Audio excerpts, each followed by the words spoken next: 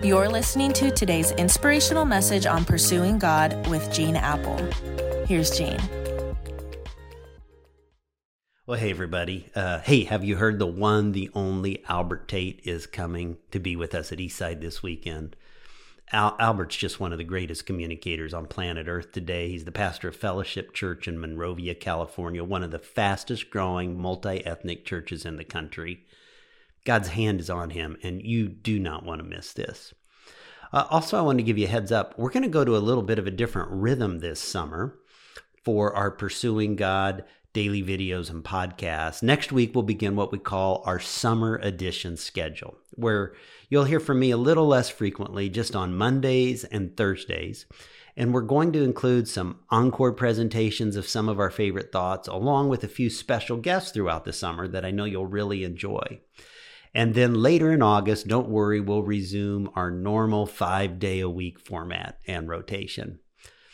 So this week, we've been talking about how to keep your body, mind, soul, and relationships rested and refreshed by following God's rhythm for life, where you take a mini vacation one day every 7 days, where you find activities that refresh. But today, I want to remind you about the importance of putting yourself in environments that refuel the soul. Psalm 23 is one of the most familiar passages in all the Bible. The Lord is my shepherd, I shall not want. He makes me lie down in green pastures. He leads me beside quiet waters. He restores, refreshes my soul. Now, if God is my shepherd, what does that make me? A sheep, right? And I don't know if you're aware of this or not, but if a sheep somehow gets flipped over and flat on its back, it can't get up. Somehow, a sheep gets too far over on its back and its feet are in the air. No matter how hard he tries, he just frantically frails, attempting to get flails to get up. He can't do it on his own. Really, he can't do it on his own. And you see, God doesn't want us just to slow down and do nothing, though there are moments to do that.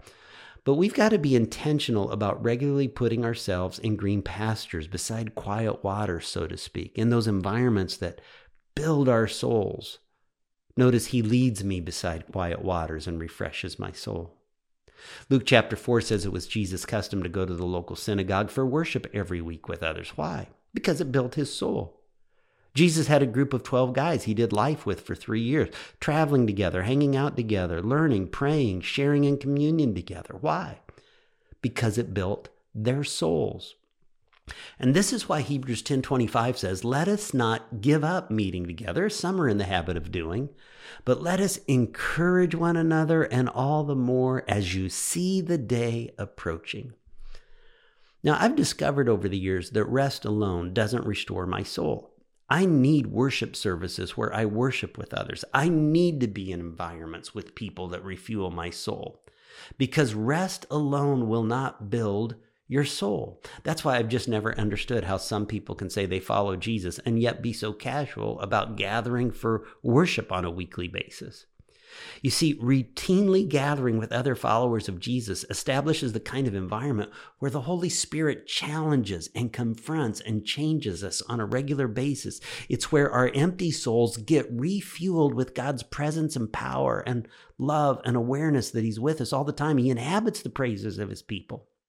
People say to me, well, Gene, I feel closer to God out on a golf course than just about anywhere else. Well, of course you do, because you're praying more than you pray anyplace else when you're on the golf course. Oh, God, help me to drive to stay in the fairway. Or Lord, if I can't make this putt, please help my buddy miss his putt too. Friends, it seems like not a weekend service goes by that someone doesn't come up to me afterwards and say, I almost didn't come today. It's been a whale of a week. I had a blowout on the expressway. The kids were impossible. A business deal fell apart at the 11th hour. I'm out of rhythm because of COVID-19. I was beat. But at the last minute, I came. And you know what? I'm so glad I did.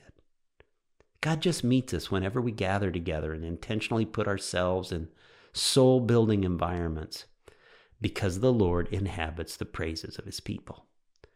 So be intentional about that. Be disciplined about that. Be regular about that. Father, my prayer is that we won't fool ourselves into thinking that we don't need these times to be refueled, to be with your people, to be worshiping, to have that transcendent sense of your presence as you inhabit the praises of your people. I sense it every time we gather together.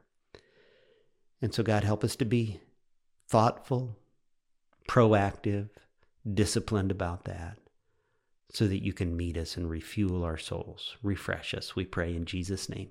Amen. Amen. Catch you tomorrow.